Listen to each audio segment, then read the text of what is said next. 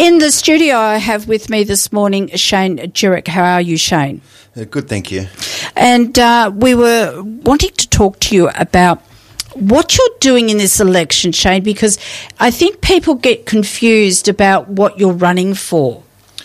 So I'm running in the upper house. Yes. So generally, most of the people we see at forums and that sort of stuff, they're lower house members. Yep. They're the face of the party in most areas that the community sees. But the upper house, most people wouldn't realise they're very valuable for the community. Whilst they mostly look at laws, they're law reviewers. They do actively go out there and fight for the communities, but right across the state. So we're a lower house member, will be just for this region. Upper house members, they lobby for items right across the state. Yeah. So what made you decide to go for upper house versus a lower house? Well, I'm very passionate about helping the community, and I'm number 2 on the Shooters, Fishers and Farmers ticket, and I think it's a very electable position to be in, and I will get votes from right across the state. I don't think that a lower house...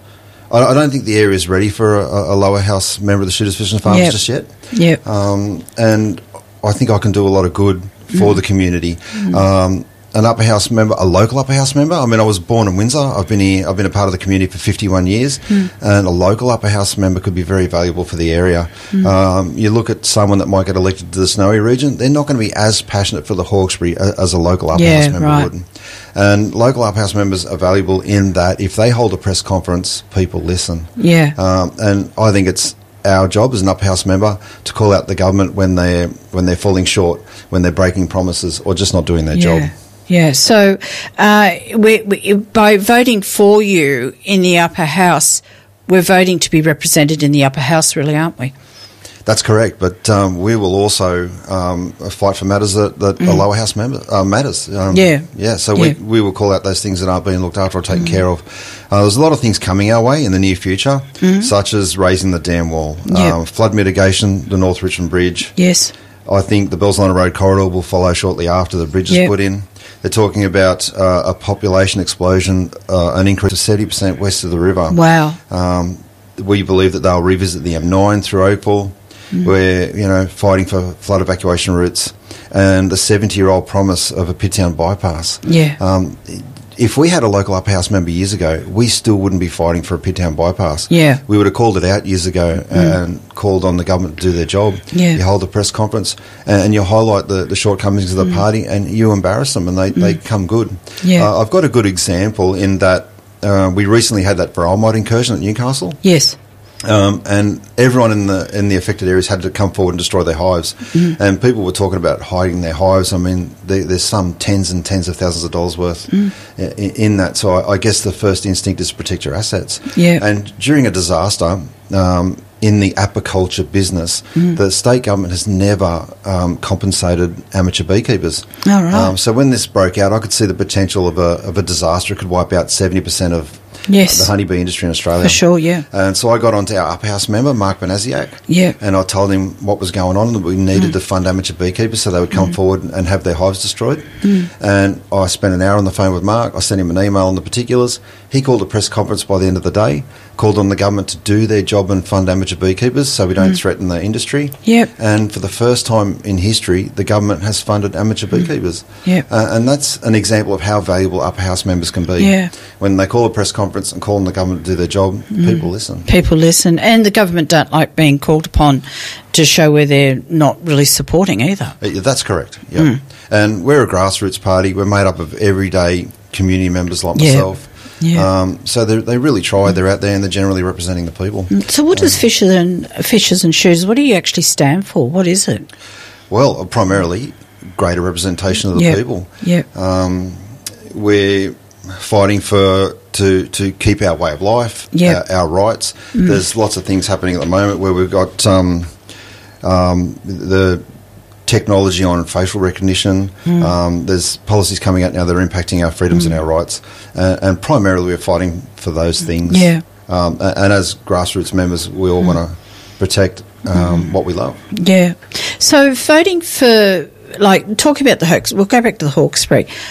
You said a big scope of what's going on, but what would you say would be the three major points for you to concentrate on with the Hawkesbury? Just three. I know there's a lot, and I grant that, but if you had to pick the top three, what would they be? The top three for me are the raising of Warragamba Dam, yep, flood mitigation, yep, and the North Richmond Bridge. Yep. So I think there's big issues around all those three. I believe they're not being looked at appropriately. I believe they love delivering the most minimum for the most minimum cost. We haven't had a government with foresight since the 50s. Yep. And it's all reactive policy, and they're not really looking into the matters at hand that are going to go into the future and look after the generations ahead. It's amazing because I get people to write these feasibility studies on these things, and ratepayers pay heaps of money for them, and then they sift through it to work out what parts they actually want to use and don't use. Yeah, everything's manipulable. Yeah. Even who they use to do these studies, all this is laid out in front.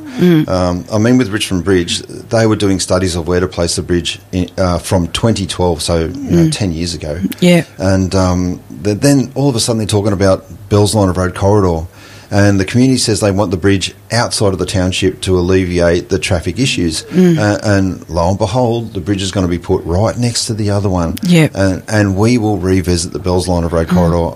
I would bet anything on it. This is all planned out, that they just have to get round the concerns of the community, and they're going to push ahead with what they want to do. They say all these wonderful words about engaging the community, but you look at it's a tick box. Yeah, but then you look at North Richmond Bridge, and they're saying that we're still engaging with the community, but they've engaged a mob to do a costing on building the bridge. Now, you can't give a costing on building the bridge if you don't know where you're going to put it. So they know where it's going. They've already got it mapped out, and whilst they're saying they want to engage the community, it's all manipulated and funneled down a particular path to deliver what they want.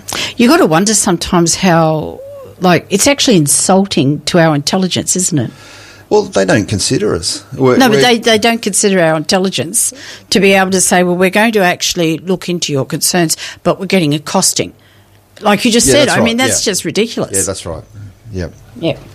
No, so, okay, then with the Warragamba Dam wall and the flood mitigation, would you call that would that be a hand-in-hand, do you think, or do you think they're two separate issues? I think it's definitely hand-in-hand. They're using flood mitigation as a reason for raising the dam wall, but we've outgrown, the Sydney Basin's outgrown the water security that Warragamba Dam can offer. In the 60s, they were supposed to build Colo Dam. Yes. And they were told to load the trucks, get the tools on the trucks and go out there and start. And as they loaded the trucks, the call come through and they dropped the project. Yeah. Now we've outgrown Warragamba. Yeah. We've got community members asking us to revisit the Colo Dam issue. Yeah, I've heard that.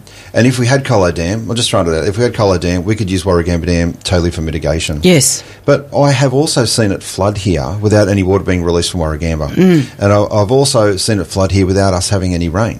So there's quite a few things that impact the flooding in this area. And one of the things we need to look at seriously is doing something with the choke at Sackville. And they've done a study on this, and there's some very real things they can do. Like what? Well, they can do a causeway over several properties and negate such a massive section of the river. Yep. And they can do it at a height that once the river reaches a certain height, it flows over some properties and goes out to the sea much quicker. Okay. And if we had water retention at Colo, that wouldn't be causing a choke there as well. That's right. And that's two massive things they can do, as well as early release of Warragamba. Yeah. And we could really grab this flood by the neck and do something. Do you know, it's positive. Funny that I've spoken to, I've got Robin coming on after you, but every candidate / politician, whatever you want to call yourselves, not one of you have agreed with the raising of the wall. Yeah, it's got some serious issues. Many things actually, and I mean it's built. The dam's built next to a fault, and it's also the sandstone mountains, they can't retain a raising of the wall. It's too porous, isn't it? Sorry? It's too porous, sandstone, for that. Yeah, it'll shear. It's done in layers, and it'll shear off at a layer. And this was highlighted in the 60s once the dam was completed. The engineers at the time said they will never raise the wall because the sandstone mountains can't hold it. Now, I don't think that engineers of today have overcome those issues. And they're going... What's expected is they'll raise this wall and it'll shear off from the mountain and open up like a door, and we'll wipe the Sydney Basin off the map. And these are very real concerns. But the government will politicise this, and they'll force this through, and they'll put pressure on engineers to get this done because it's the cheapest thing. It'll give them a bit of water security. It'll give them an opportunity to build on the floodplain, and it'll tick a few boxes for them, and they'll push this through whether it's the right thing or not. And I mean, how can we trust the government, and how can we trust the engineers that are under pressure from the government? When they gave us Windsor Bridge, they said, Ray Williams said this will be flood free, and it's gone under 5 times or something in a couple of years. So take that picture and that attitude and apply that to Warragamba Dam. Can we trust them? Because you're going to be trusting them with your lives if they get it wrong. Yeah, because I hope that the Hawkesbury doesn't see the amount of flooding as we've seen. 6 floods, I think it was, all up that we had. So I'm hoping we don't see that again. Like, we learn from it. Like, I was talking, I think it could have been to Danielle that said to me this morning that, down at, and I think Eddie said it too, that down in St Albans, they're absolutely really great what they've done there, and they've worked out by their own selves how to get around and creating that community so that they can support each other 2 ways, all that they're doing. But, I mean, that's great we've done that. It's great that they've done that to find that out, St Albans.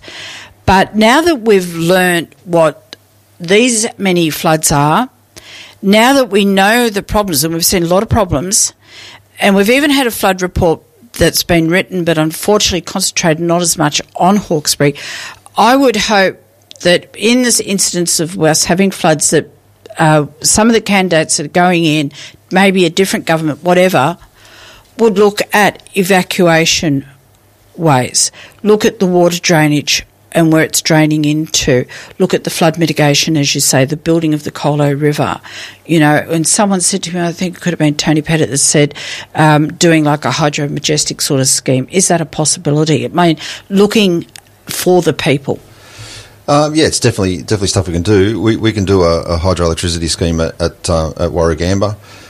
We can shift the water elsewhere. We can look at damming further up the river. There's so many things that they're not putting forward. They say they want the people to have a say, but they put through such a small amount of information, and they give you a choice that of, it's usually something bad that no one wants, then a choice of what they want to deliver. They don't give you a vast array of things, and where you can take a look as a community and say, well, this is going to benefit the community altogether. You look at the Castlereagh connection, they've got a green corridor set aside to put the highway through to Londonderry. And it was, even with Barry O'Farrell, he had a plan of crossing very south on Springwood Road. And I mean, you could have a highway that runs along the edge of the national forest there, and you could give Bowen Mountain another fire escape, and this thing can come out near west of Currajong Heights. There's Burralow Road up there. This thing can come out at Burralow Road at Bilpin. There's so much they can look at, and they're just not doing it. They want to do the most minimum for the most minimum cost, just enough to win on social media and get some likes and get re-elected. And one of the things is that we had that bridge that's being built, that of course the Wilcox property was a major talking piece through that had to be done by Redbank, and yet the one that they're doing for Transport New South Wales is, what I've heard, is a different one. So does that mean we'll end up with 3 bridges? I don't think so. Because I think that when we spoke about that, I think it was down at one of those meetings on South E Road, that they were saying that they can't put the funds together to create one. And you, being in the upper house, would be able to look into that from that perspective to see what would be the best use of funds to do something like that, wouldn't it? Oh, absolutely. And very from the very beginning, we need to look at the most appropriate place to put bridges. Oh, totally. We're going to end up, by the time they get this right, we're going to be the city of bridges. They're going to have that many bridges here to get what we should have had done right in the first place. I mean, in 2018, I was calling out Windsor Bridge as a white elephant, and everyone was laughing at me. And look, it's gone under so many times now. We need a bypass. We need to get it out of Windsor, just the same as we need to get the traffic out of Richmond. Yeah. No matter what they put in Richmond, it's not going to help the traffic at Kermont, and it's not going to help the traffic at Windsor Downs. This thing needs to be out of the area. And as soon as they put the bridge in, they're going to be looking at Bell's line of road corridor again. We need to get it out of the area. We need to stop impacting homes. And if we do have to impact homes, we need to look at the Acquisitions Act. We need to get it away from being pure theft of the people. We need to compensate people appropriately so they can go by like for like. There's so much they need to be doing. And a local upper house member is going to be very valuable, because that's the sort of stuff that I'm going to be calling on the government to get correct and do right for the people. So when they see your name in there, Shane, they know that you'll be on the upper house. It is different to the lower house, so different to Danielle Wheeler, Robin Preston, Amanda Kotlosh, Tony Pettit, Eddie Dominassi. I think I said that right. Dogramachi. Yep. Thank you. Yep. I think they'll be on the small ticket, and I'll be on the large ticket. Right. And I mean, you can just put one Shooters, Fishers, and Farmers for the upper house. Yep. And Robert Borzak is a good guy, good, genuine fella. And we've had, years ago, upper house members of the Shooters, Fishers and Farmers out here championing for Hawkesbury rights and for the rights of the people in Hawkesbury before. So, but we got a lot of candidates running across the state. Yep. And if I get a bit of support from my community here in the Hawkesbury, I think it'll be enough to get me in as well. Yeah. And that's what we need here, a champion for the people on these matters. Can people vote in both? They vote for lower and upper? Yeah, that's correct, yep. Yeah, that's right. So people don't have to think that if they vote for you, that's not allowing them to vote for the other candidates, because you're in a different section. Yeah, that's right. There'll be two tickets you're voting on. There'll be a smaller ticket for lower house, and the big, large ticket is for the upper house. Yep, so you'll be voting for both. Most people don't consider the upper house. They don't realise how valuable it is. And if they vote for the lower house, they then automatically follow the how to vote of the lower house leaflet they give you. Yes. And they just blindly vote for who the lower house member says. But in this instance, I think we need to consider who's going to best fight for your rights in the lower house, and then vote for me in the upper house, and I will be fighting to make sure that your lower house member delivers as they said. Okay, so we've got it there. If you want to vote on, well, you have to vote anyway, I think it is, but when you're voting, don't just look at that big ticket and just follow. Actually, take your own self now and lead and make your decision for yourself. Shane's coming up from the local area. He's there. He's wanting to get into the upper house to support the Hawkesbury people, and there's no one else in the Hawkesbury that is in that upper house, correct? I think there could be an Animal Justice Party member that's encouraged. I haven't seen them. Yeah. But look, I think other than that, this is the first time we've had a local person with a really good chance of being in the upper house. Okay, excellent. Thanks for coming in, chatting with us this morning. Pleasure. Thank you. Thanks a lot, Shane.